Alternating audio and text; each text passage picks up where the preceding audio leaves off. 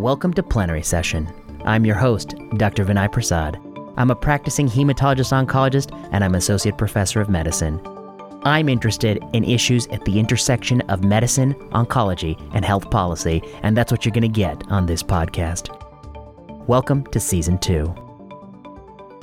This week on Plenary Session, you're in for a real treat. I've got a few things in store for you, some things that I've been reminded of lately that we're going to have to talk about, and you won't want to miss this discussion. It's going to be far-ranging, from careers to Twitter to perhaps even some critical appraisal. You won't want to miss it. But first, a thanks. I want to thank those of you who've gone online and support this podcast on Patreon.com. Patreon subscribers get access to the slides from lectures I give on Plenary Session. I also want to thank the hundreds of you who've gone to the iTunes store and reviewed this podcast. We appreciate that feedback. I also want to thank the dozens of you who've written reviews. A written review goes a long way. What can Plenary Session do for you? Email us your questions at plenarysessionpodcast@gmail.com. Tweet to us at plenary_session. Let us know what you like about the podcast and let us know what you don't like. This year, on Season 2, we're going to incorporate some new elements in the podcast, and we want to know your feedback on them.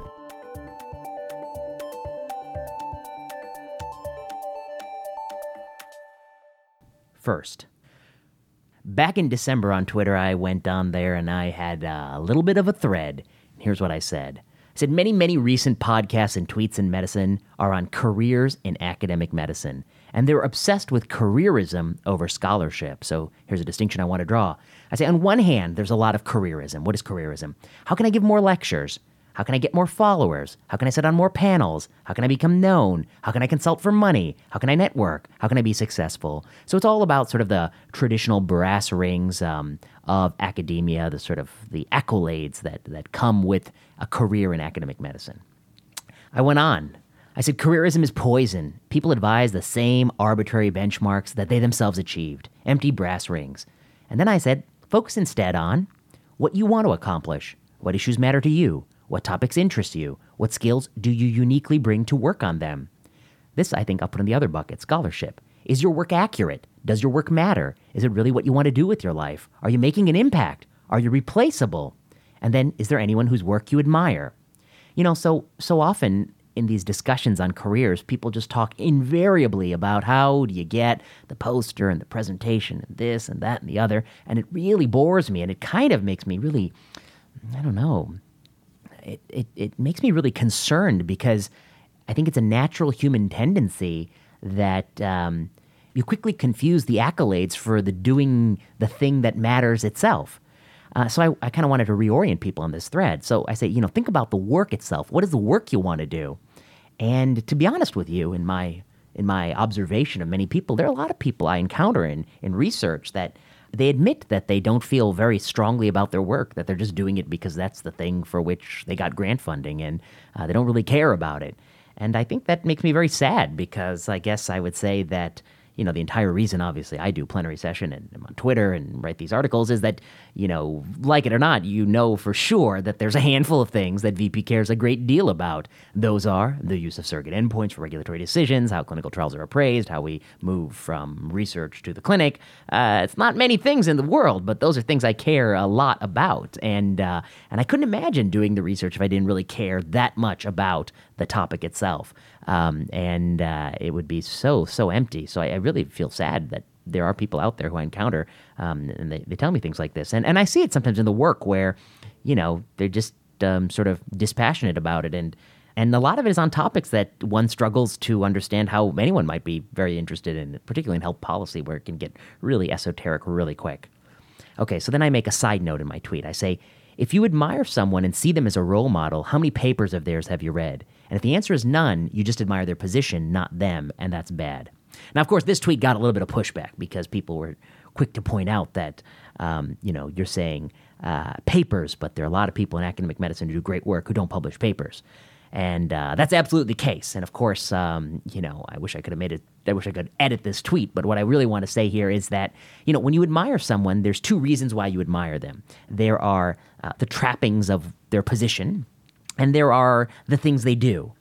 And if you think you admire them for the right reasons, the things they do, but if they're a researcher, you haven't really read their papers, that makes me fear that that's not really why you admire them. You admire them for the position they have. Similarly, if they're an excellent clinician, and you admire them because, you saw at the graduation ceremony that they won some award from the students or they won some teaching award.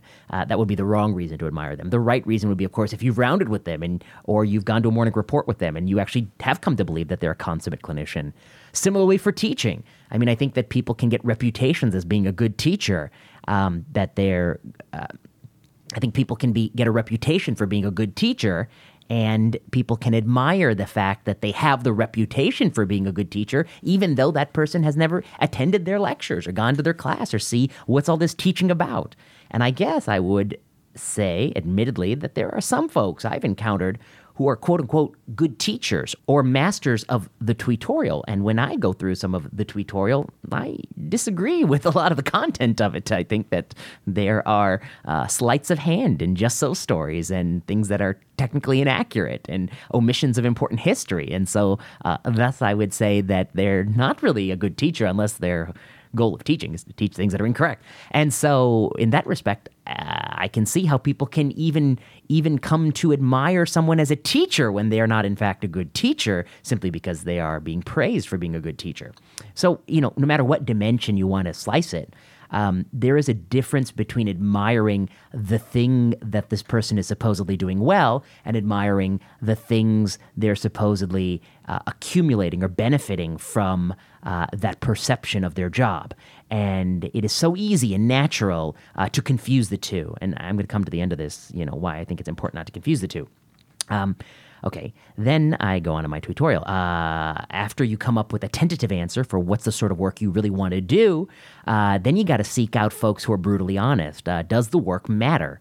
So many times that somebody tells me about a project they're working on, I can tell they care about the topic, but the particular project they've picked is something that, I might argue that it just simply doesn't matter. I mean, you find one way or you find the other way, so what? I ask them, so what? So what's going to be different? What do you think is going to change? Or does it point to a different direction, The next thing I like to think about is it doable? I can't tell you the number of times somebody comes to me and tells me something that I think is wonderful, and I can see they're excited about it, but I have no idea how to do it. And I think the doability of a project matters a great deal.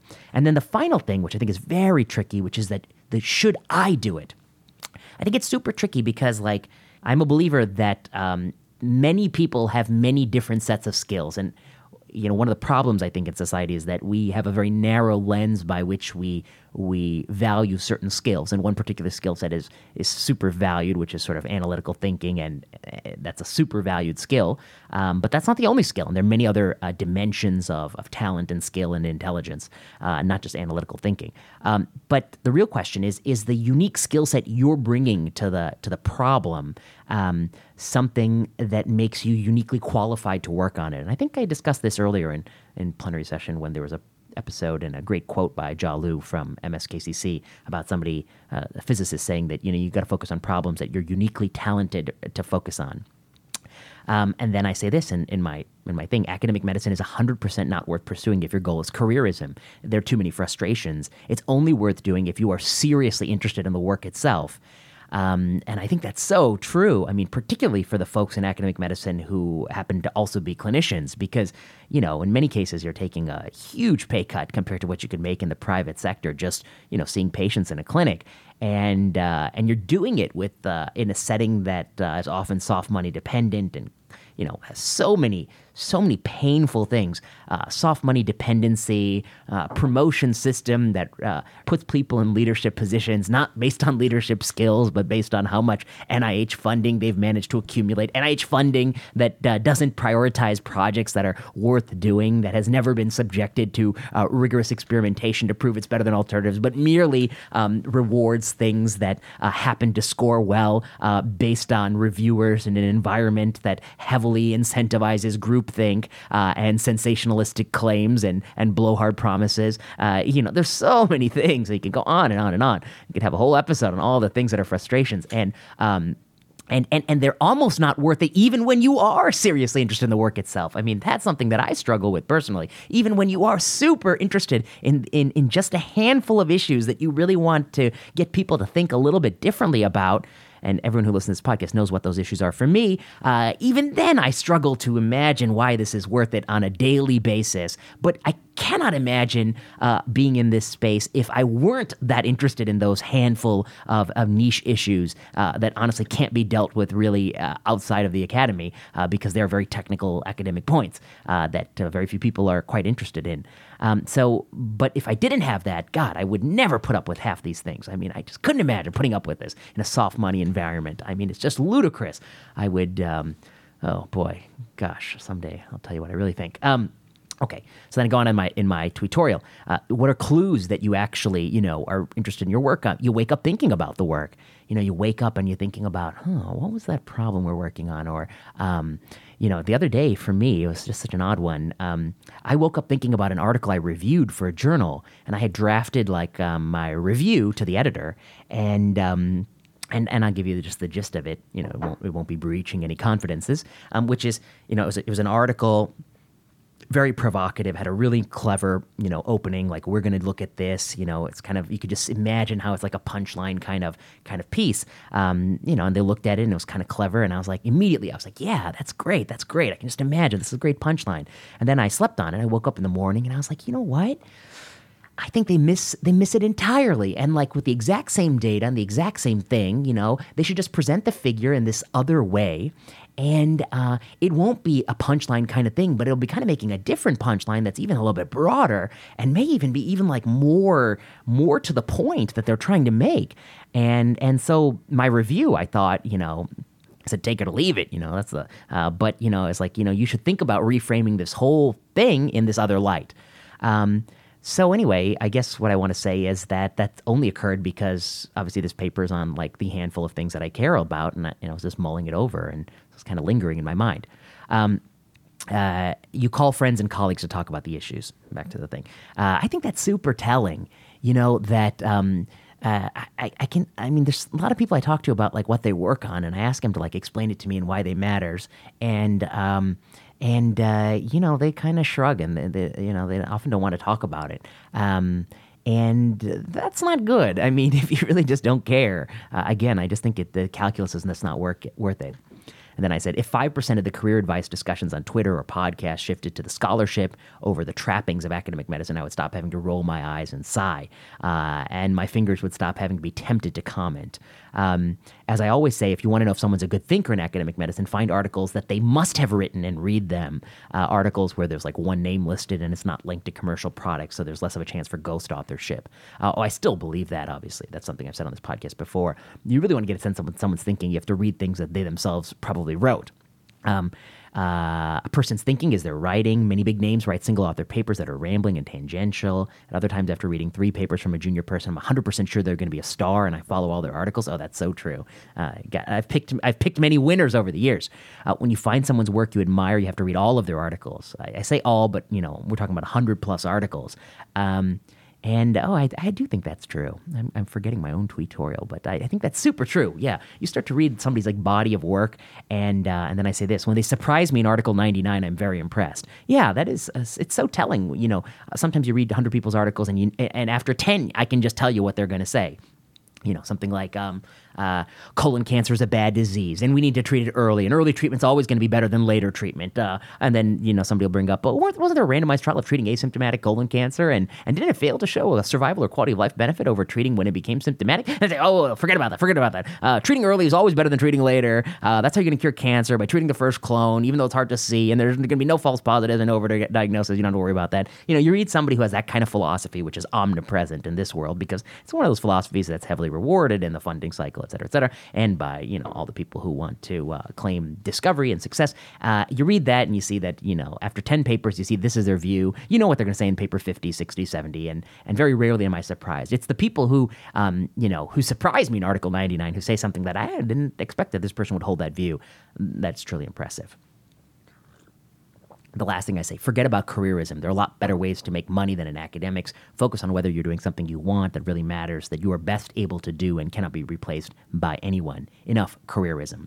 And so, I really stand by this because I just think that it is so not worth it unless you really, really, really care about the issue. And even when you really, really, really care about the issue, and it's an issue that cannot be addressed outside of the academy, so that's also part of it, it's still a constant daily struggle to put up with half of the insanities that exist in the academic structure and funding and a dependence on soft money. It's still just a constant struggle to think that that's worth it. And so if you don't feel that strongly about that issue, then God, it's got to be a total wash, and you just got to walk away. I mean, I just 100% would think that it would be not worth doing. And that's just my 2 cents, of course.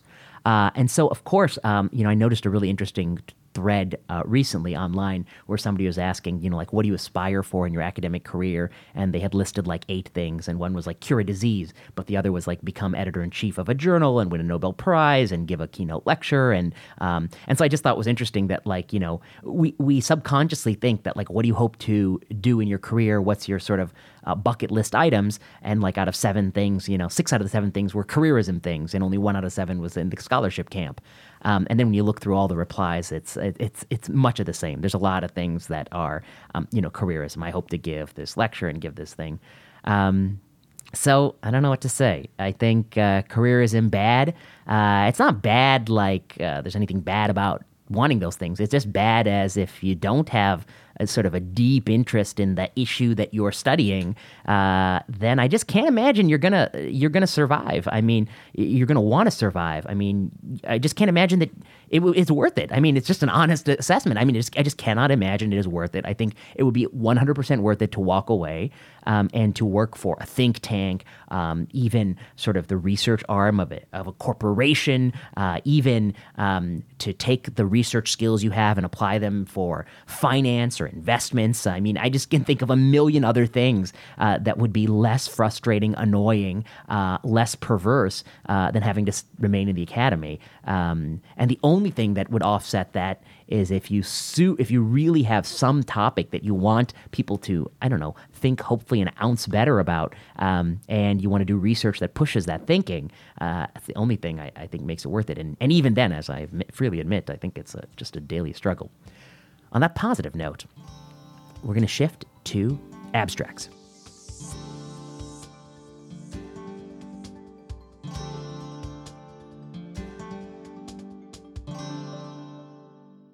Abstracts. Recently, a dear friend and colleague and somebody whom I worked with before, but I'm not going to use the word mentee because I hate that word. But because I didn't mentor this person. I mean, this person already came fully formed, and I worked with this person on a few papers. This person was telling me that it is abstract season, that there are a couple conferences coming up, and this person is working on abstracts. And they're part of a new team now that takes abstracts quite seriously, and that there's a lot of passing back and forth of abstracts, getting the wording just right to get it down to 400 words. And the clock is ticking because the submission deadline is due, and so they want to get all these abstracts in. And this person admits that it's super, super stressful, which I can imagine that it's super stressful. And this person asked that how I deal with it. And that's when I said, oh, how do I deal with it? I don't. And that's what I wanted to talk about. I don't deal with it. How do I not deal with it? I don't submit any abstracts. I advise anyone who works with me to let's just ignore that it even exists. Forget the abstract. Forget the poster. We're just going to proceed. We're just going to do the thing we wanted to do, see how it looks, and write it up and try to figure out like where to send the paper to. And we're just like going to be out of the entire abstract rat race. We have signed off on that entire project. And it's super liberating because the moment you take the ball out of the abstract court, there is no deadline. When do you have to submit the paper? Whenever it's done, to our satisfaction. Is that on February 14th? No, it can be any time we ever want it to be. The best times are the day before holiday break, right? No, I'm just kidding, journal editors. Just kidding. Don't take it easy, journal editors. But, so it gives you this infinite flexibility. Two, you can look at the totality of it unless all of the evidence, fits together. You can abort the whole thing. You don't have to go forward with the paper. You can just skip it. And many papers have been aborted because it wasn't even doable. That's often a big problem. We tried to do it, and then we hit all these roadblocks. We couldn't do it. People didn't cooperate. We couldn't get some data. well, that I think that's one roadblock, but there are many roadblocks on the path to try to get this thing done. I also think that it really allows you the opportunity to tell the full story, to show all the data and let people draw their own conclusions. And, I don't know, let's be honest, the kind of work I do is, a huge chunk, 50% is just descriptive observational work. I've had to just admit the reality. There's no fancy stats. There's no experimental causation here. This is just strict descriptive work. It's just descriptive work where I think people's eyes have been averted or they just don't see the truth. So we just want to describe it. And that kind of work is, no matter what you find, it's just really just ripe to report. Honestly and transparently how you did it and what you found, and then to hope that somebody along the way will try to do something similar or do it again, and that kind of work I think is just really well suited for going after the paper. I also think the nice thing about it is I've said before on this, I hate abstracts. I hate medicine by press release. I hate abstracts, particularly when we talk about abstracts for like treatment decisions. It's just ludicrous to think that a doctor in this modern environment of cancer medicine can be making treatment decisions based on 200, 400 words. And, I've gotten some pushback online from people who disagree. They say doctors don't change practice based on abstracts. And I would go even further. Not only do they change practice based on abstracts, they change practice based on their colleague talking about an abstract that the colleague heard about. I mean, it's not even first-hand knowledge of the abstract. So I think it's really often flimsy where you see people start to change practice, or to say that, this is right around the corner. We're about to be using, this new drug in this setting. And that's very disconcerting because, as we know from this podcast, it's often the case that's only a deep look in the supplementary appendix before you find out anything useful about the study or find out how it really worked. So I guess what I want to say is that, I understand why this friend and colleague is caught in the abstract rat race because this person is pursuing sort of the non-policy kind of track. And there is a certain sort of dialogue that takes place at these meetings. But, my advice, of course, insofar as is absolutely possible, is to, if you don't absolutely need to be presenting abstracts, just get out of the abstract game. Let's just sign off on it. Let people go present their posters and give their 5-minute oral or 10-minute oral presentations. Let it go. You don't need to do that. It's almost always low quality. More questions than answers, not very helpful. Forget the careerism of, as I said in part 1, forget the careerism, skip it all, go to a conference a year and meet with your old colleagues and have some good discussions, but skip the abstracts. And don't take the overhead bin space up with the poster roll. Just leave it at home. Don't iron out the new type of poster with that you can fold up and iron. It's too much. Just skip it all. It's not a useful way to present scholarship, and I just really want to sign off the whole project. And there are a lot of other people who do the kind of work that I do who can sign off. You don't need to do it. I understand that people who work on certain types of trials, it's often the sponsoring company that has a strong push to want to present abstracts, and they play a big role in sort of grooming how the abstract is written. And, it's going to be hard in the short term to kind of get away from those things. But of course, in the long run, I think there are some ways, and I think we have to move away from that sort of idea that the company is going to be grooming how their results of their clinical trial are put forth in the world. So, abstracts, just 2 cents. Avoid them. Just go for the paper. Skip them entirely. They're pointless. And they're fragments of information. They probably do more of a disservice to science than a service. Just a few thoughts. And on that positive note, we're going to turn to the next topic. Twitter. A Perspective on the K-Index by Bob Califf. This appeared in Jack Case Reports, an open access journal. This is written by former Commissioner of the U.S. Food and Drug Administration, Bob Califf, who, on many topics, I like a lot and I agree with a lot, particularly his insistence on randomization. That's good. And recently I did learn that he very cleverly, along with colleagues, changed the wording in the 21st Century Cures Bill in a very clever way that was buried in another administrative legislative document that I would never have seen if he hadn't pointed it out. But he really redefined the definition of real world evidence in this addendum from evidence outside of randomized controlled trials to evidence outside of traditional trials, thus keeping the option of a pragmatic randomized controlled trial, which is a very clever bit of wordplay that actually, it makes no practical difference in the short term because the FDA, of course, has capitulated on all these issues, but perhaps someday in a future administration can be used to reinsert sanity into the FDA. So I really like that. But Dr. Califf is back, and in a proud tradition of cardiologists trolling the broader academic community, has a perspective on the K-index.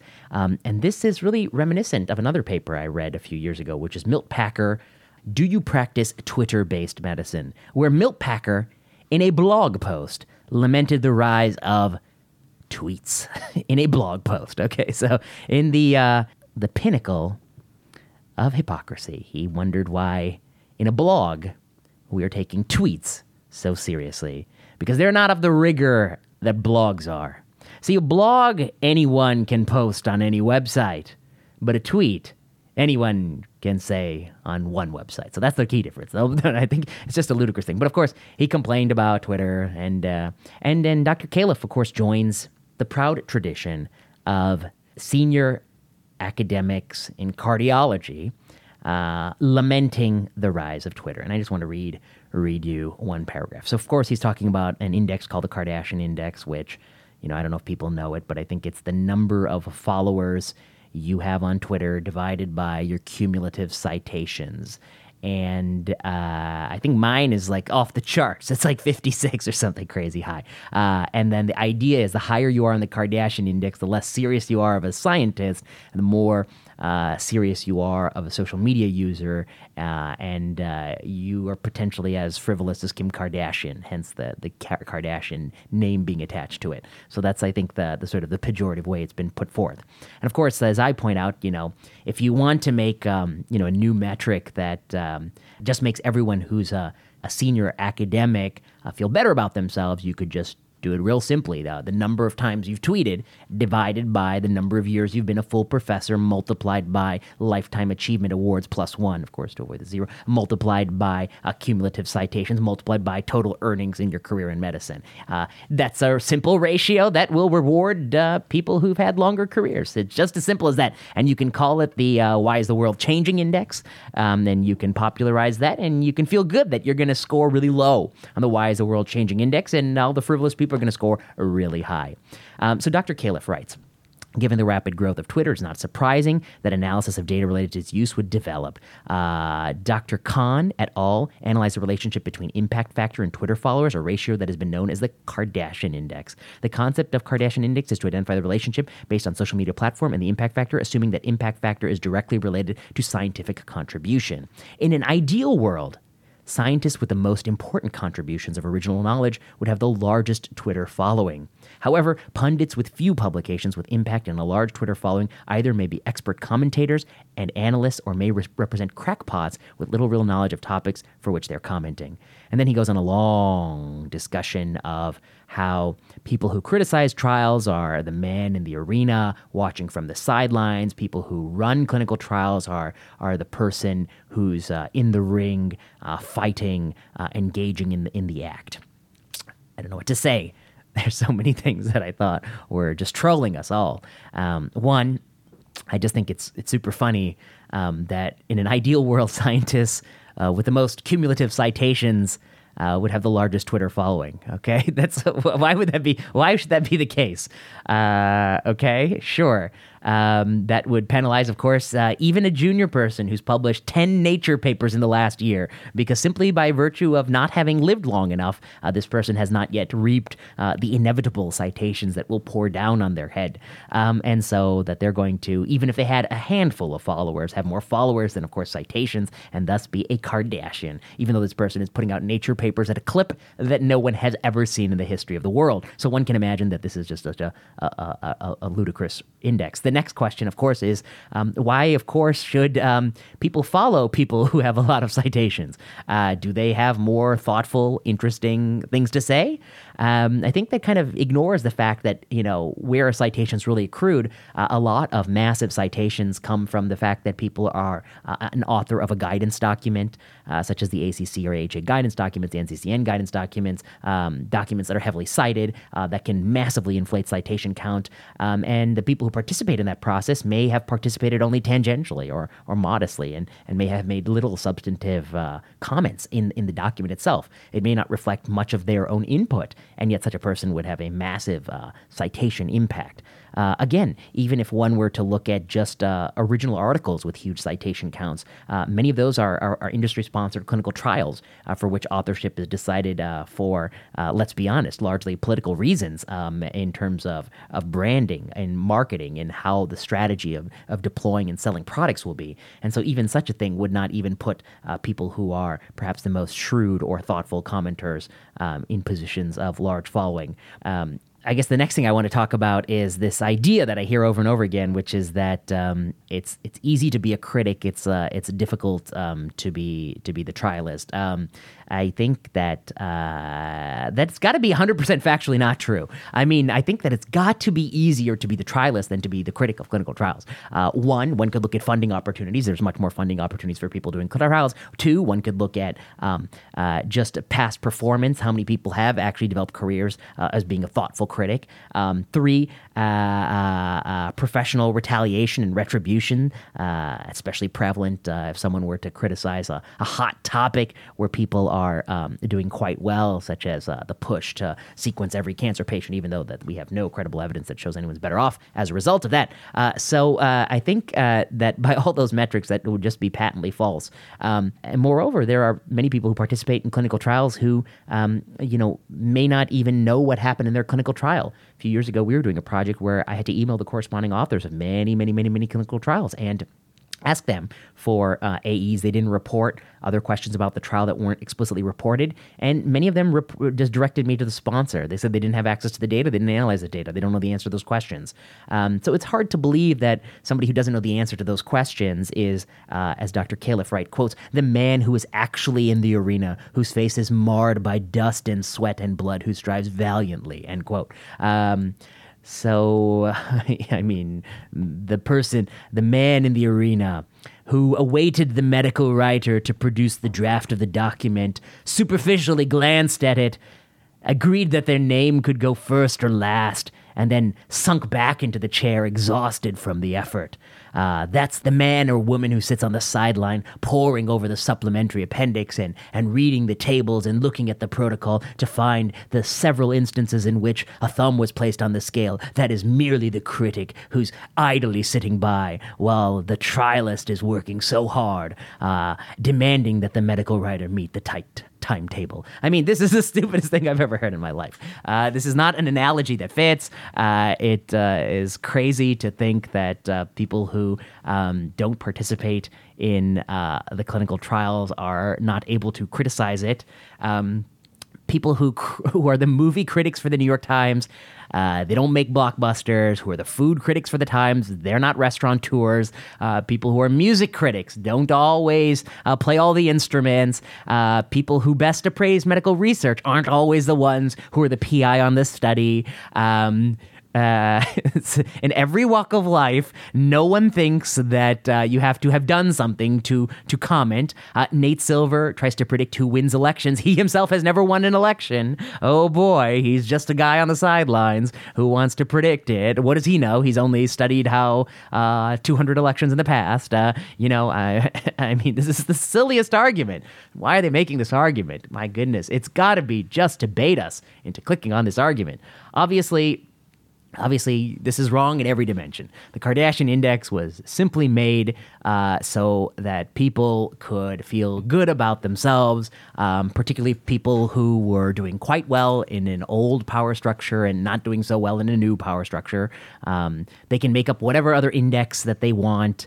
that will make you feel good about yourself. You can complain about Twitter, just like you can smash the radio on your nightstand, because radios are bad. In the old days, we used to read silently, and then, of course, the radio was there intruding in our living rooms. Then, of course, the television came. That was also bad. Then, of course, social media came. That's bad, too. In the future, there'll be some new technology that will also be bad. It's really the older way that we used to do things, by candlelight. That's the good way. People who criticize things without doing them, they're just like the food critic for the New York Times. What does he know? He's only eaten at all of the good restaurants and only writes very eloquently about how food should be presented and taste. He's never run a restaurant and never made every single dish that he's commenting on. So what does he know? What does the music critic know for the New York Times without having written a Grammy-winning album before? They don't know what the trialist knows, who has asked the statistician to generate the results, which the company, of course, filtered to make sure only the appropriate results were being presented to the audience, and any negative result that could not actively be suppressed has been moved to the supplement. Then the trialist, of course, has had to wait patiently for the medical writer to draft the manuscript, may even have to skim the document before forwarding it to all of the colleagues for comments and comments on the manuscript. It can be hard work, I can imagine. And unless you have that experience, how could you possibly read a clinical trial and know if it is good or bad? Well, I don't know what to say. It's sad that these are the kinds of things that get published. I don't know what to say. It's just a total farce. I almost feel bad talking about it on this podcast because it draws attention to this, but it is part of a growing tradition of cardiologists complaining about Twitter. But I do think it's actually one step slightly better, less ironic than Milt Packer's, because this was published in an index journal, and that was published on a blog. And I think when a blog starts being critical of a tweet, we really have reached a total low. So I guess I give him credit for that. It's published in a peer-reviewed journal. Although I'm got to be sure that the article wasn't peer-reviewed, because even an inept peer reviewer would point out that this is not a very good commentary that is not really well thought out.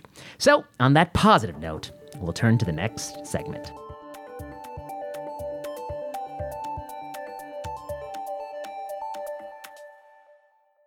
I'm back in plenary session HQ, and this is what the new HQ is for. We've got 3 mics now. We actually got 4 mics, but we don't got 4 people. We got 3 mics now, so we're going to do a new dialogue in our little session on Classical Hematology Chats. Classical Hematology Chats. CHCs.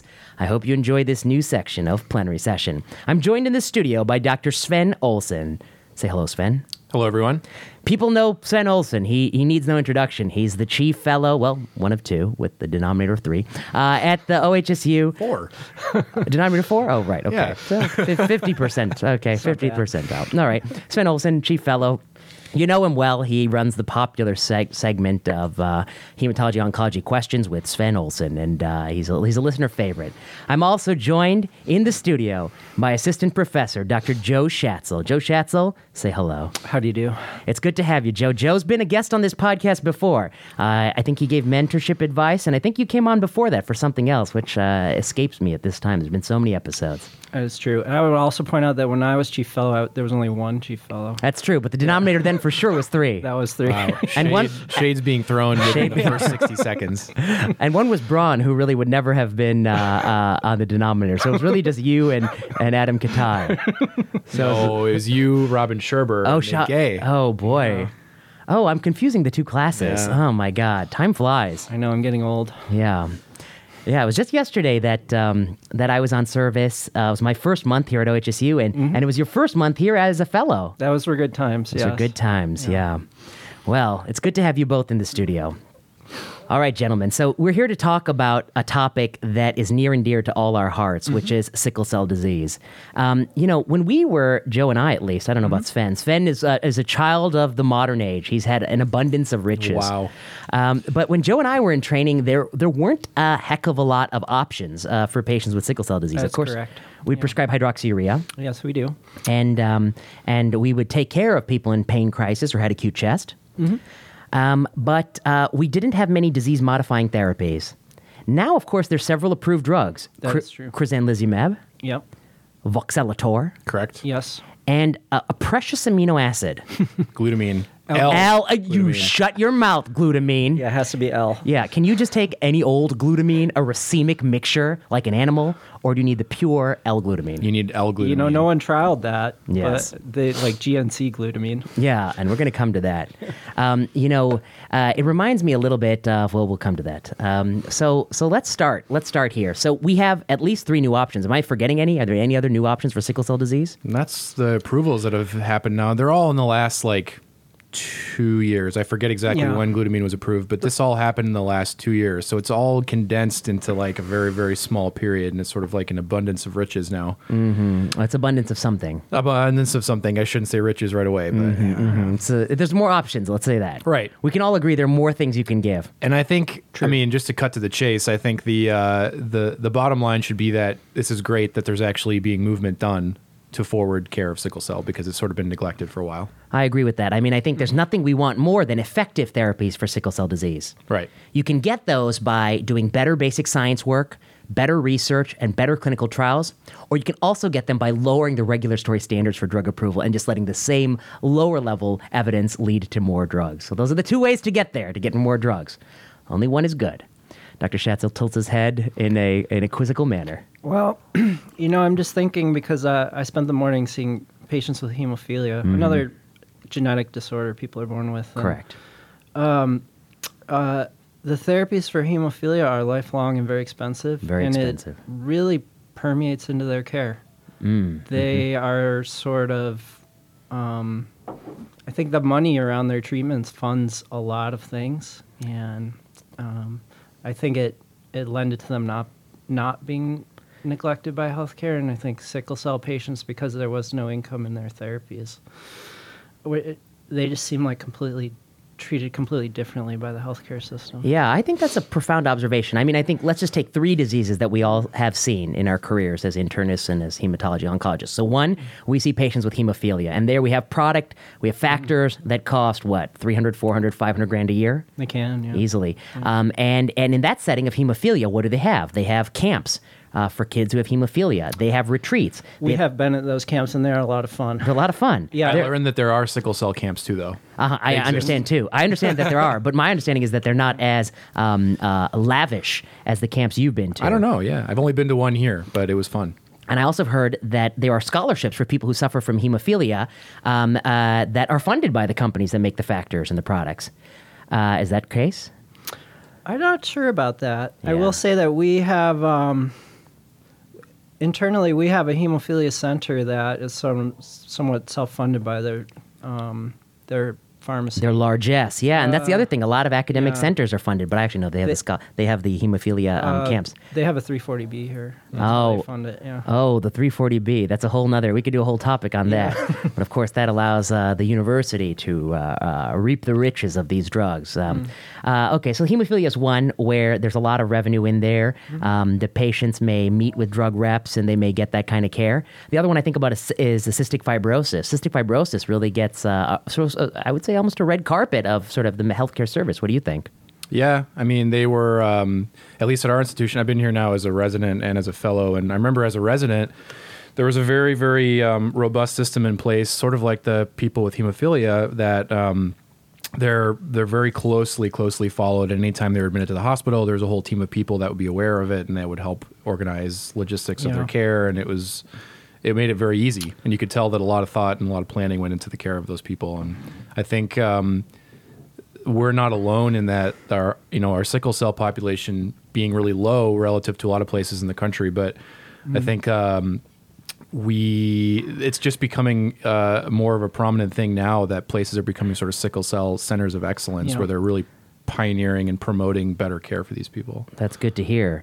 But I do think it still lags behind the kind of care that gets in it. Yeah? I don't feel the same resources available. Like I have a whole center devoted to the treatment of patients with hemophilia, and I think they get amazing care. Well, that might change if the price of L-glutamine goes to $500,000 a year. There'll be some extra money there. Well, I came from a sickle cell workshop through ASH 3 months ago or so, and I was surprised. Even our neighbors up in Seattle, they have a pretty robust system in place already, where they have they kind of modeled it after hemophilia, and they have a multidisciplinary whole team with, pharmacists and social workers, and I think you really need that. Good. I think that patients with sickle cell disease deserve the very best care, the same care as, we shouldn't have a healthcare system based on the kind of genetic disease you have, you get differential care. That's just crazy to me. It would be as ludicrous as having, say, for instance, at a cancer center, if, one disease type, hypothetically a prostate cancer had really good care, but lung cancer didn't. That would be a ludicrous thing if that were true at a place. I completely agree. I feel like patients with sickle cell deserve better care than they often get, and I wish we had more resources to offer them. That's good. All right, so now let's turn to these drug approvals. Yes. All right, so you and I, Sven Olsen, we talked about Voxelotor. We did. Good approval or great approval? Neither. We've discussed this drug since then at our own kind of internal non-malignant hematology conferences, and little case series. And, I've heard from some of our pediatric colleagues in hematology that they're considering using it, particularly for the patients who are severely anemic and have, signs of hemolysis, which is kind of what we talked about. But, it hasn't seen, as far as when I've gone around different places now on the interview trail and asked about it, I have not heard that much excitement about it. And maybe it's just too soon, but... And if I recall our discussion before, one of the things we faulted was the primary endpoint of this study had to do with the rate at which a transfusion was necessary, the rate of the basically the hemoglobin. It was a hemoglobin-based endpoint. Yeah, but I don't think it's a very clinically relevant endpoint. Yeah, it's a small difference in hemoglobin. Of course... I don't think we know yet. There could be a sign... if you have chronic hemolysis, that may be a surrogate for... ultimately development of pulmonary hypertension. That's what kills people ultimately with this disease a lot of times. So I think they just need longer study. Longer studies and more power. The sample size of that study is not going to get you there on these hard endpoints. And that even though there's an association between lower hemoglobins and worse outcomes, we're not really sure if that change in hemoglobin, which is very modest. Their goal was 1 gram per deciliter. 1 gram per deciliter. And that's going to get you there. Yeah. Yeah. I think as a surrogate endpoint, I haven't been convinced that it's beneficial. But I agree. calculated the wholesale cost of that one. Okay. And it's about $150,000 a year. I see. So it's not insubstantial. Oh, that's a real price. Yeah. And how many bags of blood do you save? Well, you try not to avoid save transfusion. Yeah, right. Actually, because our population of sickle cell patients is small compared to other centers, I think I see patients present to emergency rooms and get transfusions. Unfortunately, yeah, right. Even in excess of what's obviously necessary, yeah. The teaching is you try and defer simple transfusion and allow anemia in patients who are asymptomatic. Yeah, and I think that teaching serves good purpose. Okay, so Voxelotor we were all over the place on. We didn't have improvement in endpoints we would care about, like pulmonary hypertension, longevity. Of course, we don't know. I would say one thing came up since we talked about it, which is that they did a little subset analysis post hoc. Yep. So, my favorite words. Yeah. Those were 2 trigger words for you. Yeah, those are my trigger warning. Okay. Yeah, okay. Deep breath. And they looked at people who actually had existing ulcers from sickle cell, which honestly I have not seen in my experience. I think I've seen one. Like tibial ulcers, like skin ulcers? Yeah, exactly. Yeah, and so it actually had a substantial rate of reducing the ulcers. And so that, again, that's a small subset analysis. But yeah, it reminds me of a recent subset I saw that in that randomized controlled trial of lenvatinib versus sorafenib for HCC, the non-inferiority study, that if you had more than one therapy and if one of those therapies you had was TACE, then lenvatinib had a huge survival advantage. Yes. I was like, that's a lot of ifs. A lot of ifs. If your patient shows up on a Tuesday in March. A Tuesday in March, wearing a green cardigan, then now you're talking about Voxelotor. Okay, well, good. I'm glad they did that subset analysis. I just want to commend whatever analyst at the company that did the 300, 400 analyses they needed to do to find that one. No. Would it help if I said it was about 17 patients in that subset? Okay, so Voxelotor we were a little bit critical of. Now, what about L-glutamine? L-glutamine actually has surprisingly decent. They actually looked at an endpoint we care about, which is painful crises, vaso-occlusive crisis, painful crisis, and. On top of that, if you look at the rate of reduction in things like acute chest, it actually had a pretty substantial reduction in that as well. And I think that was something that I had missed when I first read that paper, and then I looked at it again, and I thought, wow, it's actually not too bad. As an intervention to treat an endpoint I actually care about, which is like hospitalizations, crisis, it seems to work. I think what I struggle with is the cost of a pharmaceutical grade amino acid. When I have patients who really just want to buy the over-the-counter one. And that puts you in a difficult role because true, obviously there is no randomized controlled trial of 230 people for over-the-counter glutamine. Correct. And obviously you can't hang your hat on bioplausibility. But at the end of the day, L-glutamine is 50% glutamine. And it seems as if one were to consume glutamine, that it would mirror the effect of this product. What do you think? Yeah, I don't know if there's another space in healthcare where this exists. This is something that was available over the counter, and they made a pharmaceutical grade variant and tested that, and that's what's approved, and that's thousands and thousands of dollars, whereas the over the counter would be just anyone could pennies probably on the afford dollar. it. Yeah, I think the analogy is Vasepa or Amarin Pharmaceuticals fish oil. So you could take fish oil, but you don't get all the pure fish oil. They've sliced the fish in the right way. They have a sushi chef in the back who serves it up just fine. In a sterile lab. In a sterile lab, yeah. But of course, that trial has a little bit of a problem in it. The control arm was enough mineral oil to give you diarrhea, and your statin absorption went a little bit south. So, or could have went, I would say, putatively, possibly went a little bit south. I had some caveats there. Okay, so L-glutamine. And I will say that Yeah. I've seen several patients taking that, and I've actually witnessed them drinking it. So they mix it, they mix the powder, you a mix it with a slurry. drink, and I've seen them mix it up and actually drink it in front of my eyes, and they're always disgusted. And actually, a lot of them have then told me that it's actually pretty miserable and it's pretty upsetting to the GI system. And so, Have you tried it, Sven? I have not. We should try some. But Maybe we should. Dr. Schatzel, you're an avid bodybuilder. You I like drink to a lot of protein shakes. Do you really? Yeah. Yeah, but do you pick and choose among amino acids, or do you take the smorgasbord of amino acids? I buy whatever's the cheapest on Amazon. So something tells me that you're going to be in the racemic glutamine camp. If I were, may have a large amount of glutamine intake. It's unclear. it's unclear. But if you were to do it, you wouldn't L-glutamine it. You would take whatever the cheapest is on Amazon. So you would do sort of a mixture. I struggle from counseling patients on this because I don't know what's in these glutamine concoctions they buy. I don't know anything about the quality of it. Yes. They're basically not FDA regulated. Of course.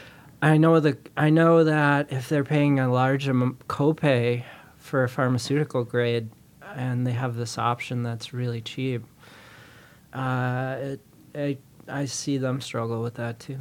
Yeah, I think that's got to be a tough one. Yeah. Let's talk for a moment about crizanlizumab. Crizanlizumab. So what's the molecular target here, Sven Olsen? P-selectin. My favorite selectin. Yes. It's a good one. Yeah. We have become very familiar with P-selectin, Dr. Schatzel and I, because we've been doing some work, some preclinical work with primates, with looking at P-selectin. We're also scientists. I read about that in Yes. the little email that they send us every few weeks. Yeah. So I understand. And how is P-selectin relevant to primates? Well, primates are an easier way to study preclinical models. Their for some of the vasculature is drugs. similar to humans. I see. Yeah. And for the listeners who are members of PETA or other similar organizations, where can they find you guys? Turn off the podcast. Maybe, where can they find you two gentlemen? Anyway. Okay, so So the rationale behind this is basically that, part of the pathophysiology of vaso-occlusion is the sickling and the aggregate of red blood cells, but part of that is also then adhesion molecules between not only red cells, but then leukocytes and platelets and endothelium. And so actually, it's pretty amazing. One of our collaborators, our research mentors, Dr. Jonathan Lindner, who's a cardiologist here, and he's kind of the director of the primate core at our primate center. He's done quite a lot of work with defining how these adhesion molecules play into a lot of different vascular and hematologic diseases. And so he actually had an R01 that specifically was looking at these adhesion molecules and trying to visualize their interaction between different cells. and P-selectin is, at least insofar as crizanlizumab targets P-selectin, where is P-selectin expressed? It's in a lot of things. It's in endothelium. It's in platelets. Those are the two primary things. And so it's a marker of activation. It's not constitutive. It's only present when these cells are activated. When inflammation occurs in the the cells that line the vasculature get inflamed. They throw out these cell adhesion molecules, and platelets also express them, and leukocytes, and they all just glom together and start the process of perpetuating the inflammation, plaque growth, thrombosis. So the theory is if you can inhibit P-selectin aggregation of this process, you will abrogate vaso-occlusive crisis, because this is a critical step in vaso-occlusive crisis. That was Correct. the theory, and if you believe the trial is truth, it appears to have panned out. And this is a very interesting trial to me. It's a randomized phase 2 trial with just all the power that comes with, 60 people per arm? Yes. That kind of massive Right around power. there. That great power. And it's a 3-arm study, of course. So there's the high-dose crizanlizumab, there's a low-dose crizanlizumab, and then there's the control arm. It has a hierarchical spending function on the alpha, so that you get your first crack is high-dose better than placebo, and only if that is sated do you get to ask is low-dose better than placebo. And they get a p-value that is less than 0.05. They do. That is correct. 0.01. And that's less than 0.05. And that's what it takes to be a winner. And the reduction in vaso-occlusive crisis is what? 2.4 to 1.6-ish something? If you look at the intention to treat, yes. And that's in the overall population. And then you can, of course, parse out different subpopulations of people who are on Hydrea or not Hydrea, and how many vaso-occlusive crises they had prior to enrollment. And Sure. So Sure. But overall, it was positive. about a 40% reduction from 2.4 to 1 point, what was it? Well, it was 1.6 Yeah, in the 1.6. high dose, and then 2.9. 2.9 in the control arm. Yep. Yeah. But the one thing that caught my eye was that crizanlizumab came with a few side effects of itself. It did. Those included arthralgia and back pain. Now, I am not an expert, but I would say that arthralgia and back pain sound a little bit like some of the complaints that get raised with vaso-occlusive crisis, is it not? Well, it's funny you say that because Yeah. glutamine had the same problem. If you look at the glutamine trial, a lot of the side effects were abdominal pain, extremity pain, which was Right. specifically extremity pain, which also was a little confusing to me. So you know, it all depends on how you define a vaso-occlusive crisis, and I guess that's the problem too, is you can't really prove that. It's hard to flush out because there is a numerically smaller but still notable rate of those things in the placebo. Yeah.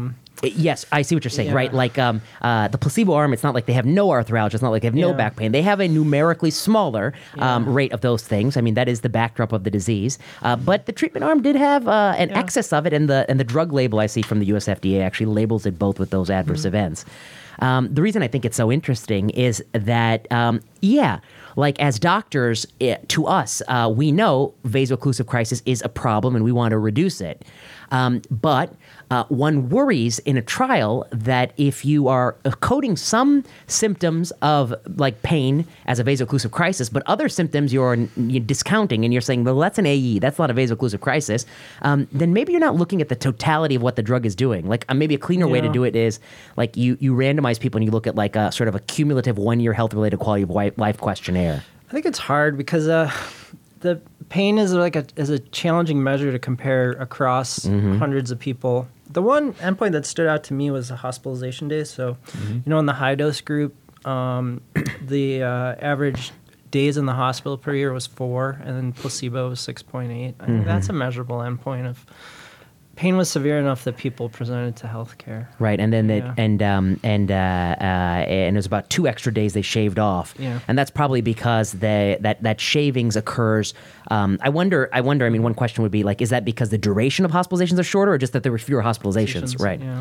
So that's an important point. So I mean, to me, the other thing was the people who had lots and lots of crises before they were enrolled seemed to have like the most profound benefit to me. So like they stratified them by 2 to 4 crises a year, or 5 to 10, and the 5 to 10 had 2 if they were treated with high dose. Yeah.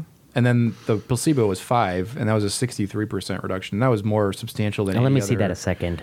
Yeah, and the same goes for the people who were and weren't on Hydrea. I think you can you can easily see that the people who are already on Hydrea and they got this had a lot less of a benefit than the people who weren't. But like at that point, who's not going to be on Hydrea? Of course, right. And I think that's I mean, who's not going to be on Hydrea? It's almost sort of a marker of bad care if you're not on Hydrea. Yeah, at that I'd be point. surprised. I mean, the only time would be if someone really couldn't tolerate Hydrea for whatever reason, or they were, or non-compliance. Yeah. And I guess we should also mention that it's often easy to know non-compliance on Hydrea in a clinical setting because there's one laboratory value that's a telltale sign. That's true. The MCV should be abnormally high. It should be. I guess I find this interesting. You're right that there appears to be sort of maybe the relative benefit of the drug is preserved, but the absolute benefit is greater as you go up in crises. But I'm always find it interesting when the drug companies decided to bin a variable like this. So 2 to 4 is in one bin, 5 to 10 is in another bin. Yeah. What if you binned it 2 to 6 and 6 to 10 and 6 or more?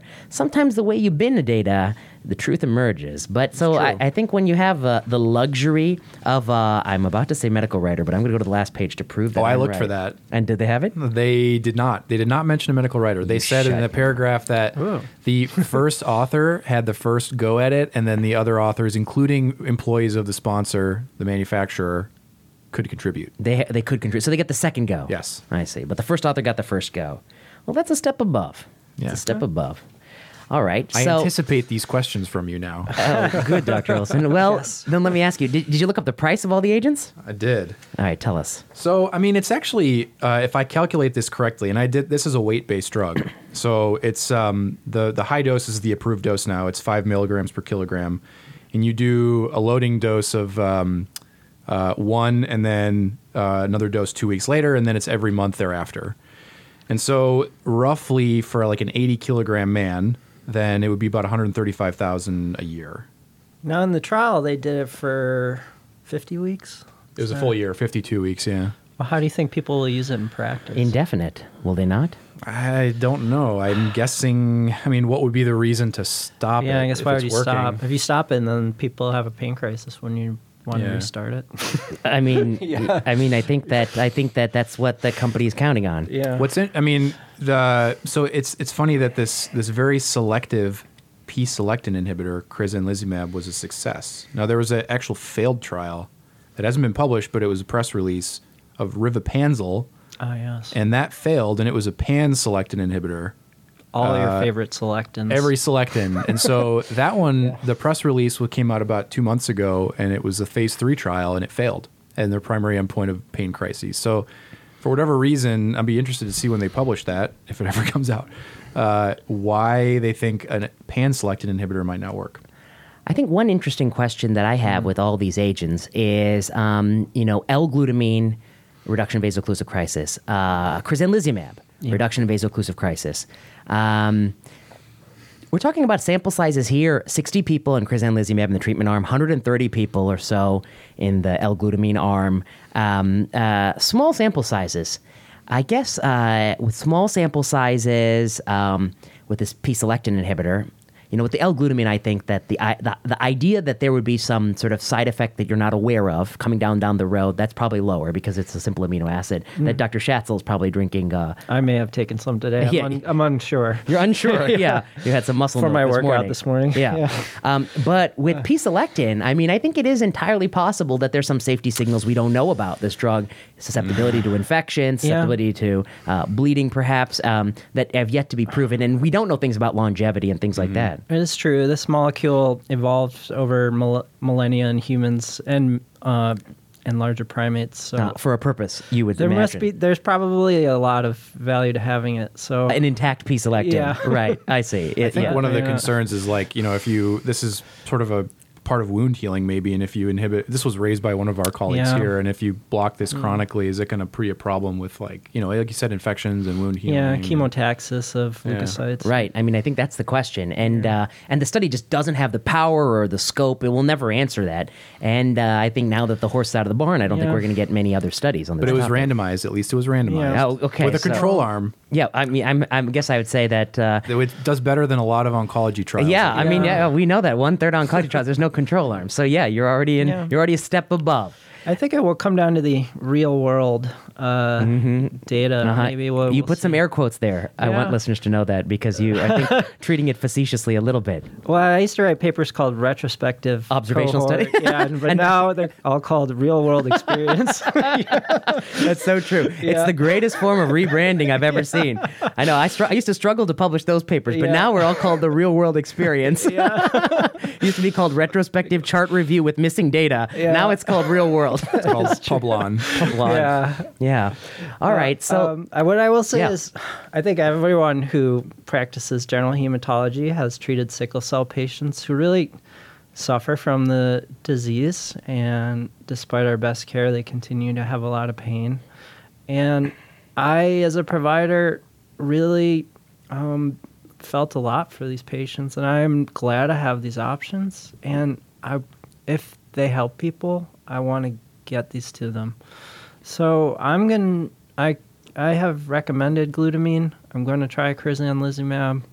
I don't think I'm going to use the Valoxator unless someone Voxelotor. Well, he doesn't. I don't even want to know about it. Yeah. You don't need to pronounce. You're not going to use it. Unless someone shows me a valuable endpoint. But I'm going to try and use these drugs because, to me, decreasing a pain crisis or days in the hospital is worthwhile. I agree. I would probably have the same thought. I would try crizanlizumab far sooner than I would try Voxelotor. I guess that's an easy one for me. But I guess it's also, I mean, I would think about Voxelotor if I really saw a patient who was suffering from severe anemia and hemolysis, but I guess I haven't seen those types of phenotypes of sickle cell that much to really think about it. So, but they're out there. I guess I would also say, I think that it's reasonable. We talked about the glutamine over the counter. I think that's, it's going to be hard to argue with somebody who wants to do that with their money. It's a discussion. Yeah. The crizanlizumab, my thoughts are there. Would it kill the FDA to ask him to do a phase 3, just a simple phase 3, get a little more sample size so we get some power to see things? I think that going forward, it might be nice to get some sort of patient-reported outcome that does a good job of balancing side effects with the benefit from vaso-occlusive crisis. I think that's sort of a methodologic challenge because, you got to pay some price for the fact that people have back pain, arthralgia, and, as you're talking about GI discomfort from drinking their slurries. You got to balance that against the benefit that's being provided. I think what's interesting to me is that, we struggle with hydroxyurea because of compliance issues. Yeah. I think we're going to struggle with L-glutamine for the issues that you raised because it's a compliance issue. But crizanlizumab, which is an IV medication administered every, how many weeks was it? 4 weeks. 4 weeks. There's a loading dose, and then you come in once a month. That might be the way around some of the compliance issues. That's and true. If there were a way to take hydroxyurea and make it depot, that's a holy grail there, to decrease the requirement for daily compliance. Of course, the tough part of that drug is adjusting it to the neutrophils and things like that. So I guess there could be a scenario, I take it back, where they did a subset of people who weren't on Hydrea. There might be a role for this if, people really weren't compliant or adherent, and then you could really guarantee. But then you'd have to really get to the bottom of why they weren't adherent to it, because usually, I don't know. I think it's I agree with Dr. Schatzel that my heart has always, broken for people who have to be hospitalized over and over again with painful occlusive crises. I've always had, you always have empathy for all your patients, but I've always had just a lot of empathy for those patients. I think that, we've all seen as hospital providers that there can be these sort of vicious cycles where there can be mistrust in the medical system because pain is not adequately treated, which leads to more mistrust in the system, which leads to more not adequately treated, and it's just a vicious feedback loop.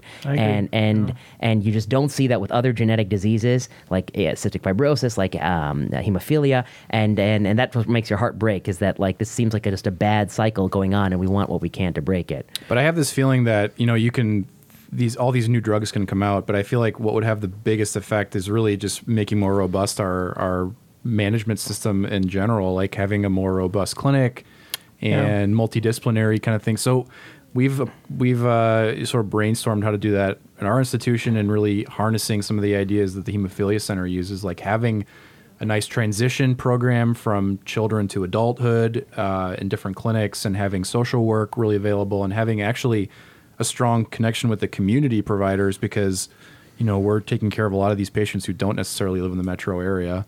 And I think that would probably have a bigger effect on overall quality of life and care of these people than just a new drug. Well put. Which is, I guess, what a lot of ASH is promoting. And they've they've got a whole new sickle cell kind of initiative in the past few years. So I think it's all really good. Dr. Schatzel, last words? We'll edit out the pause. I would say I'm happy that we have drugs that appear to work in sickle cell. I hope we get more, and I hope we have continued resources for this community. Well put. On that positive note, we'll conclude the first Classical Hematology Chat. You've been listening to Season 2 of Plenary Session. I've been your host, Dr. Vinay Prasad. Plenary Session was produced by Kiana Klossner. Music by Ian Straley and Audrey Tran. Review this podcast at the iTunes Store. Supporters of this podcast can back us on Patreon. Patreon allows you to support artists you like, and Patreon backers will get access to all of the slides discussed on Plenary Session. Got questions for the show? Tweet to us at plenary_session or email us at plenarysessionpodcast@gmail.com. We love fielding listener questions. Thanks for listening.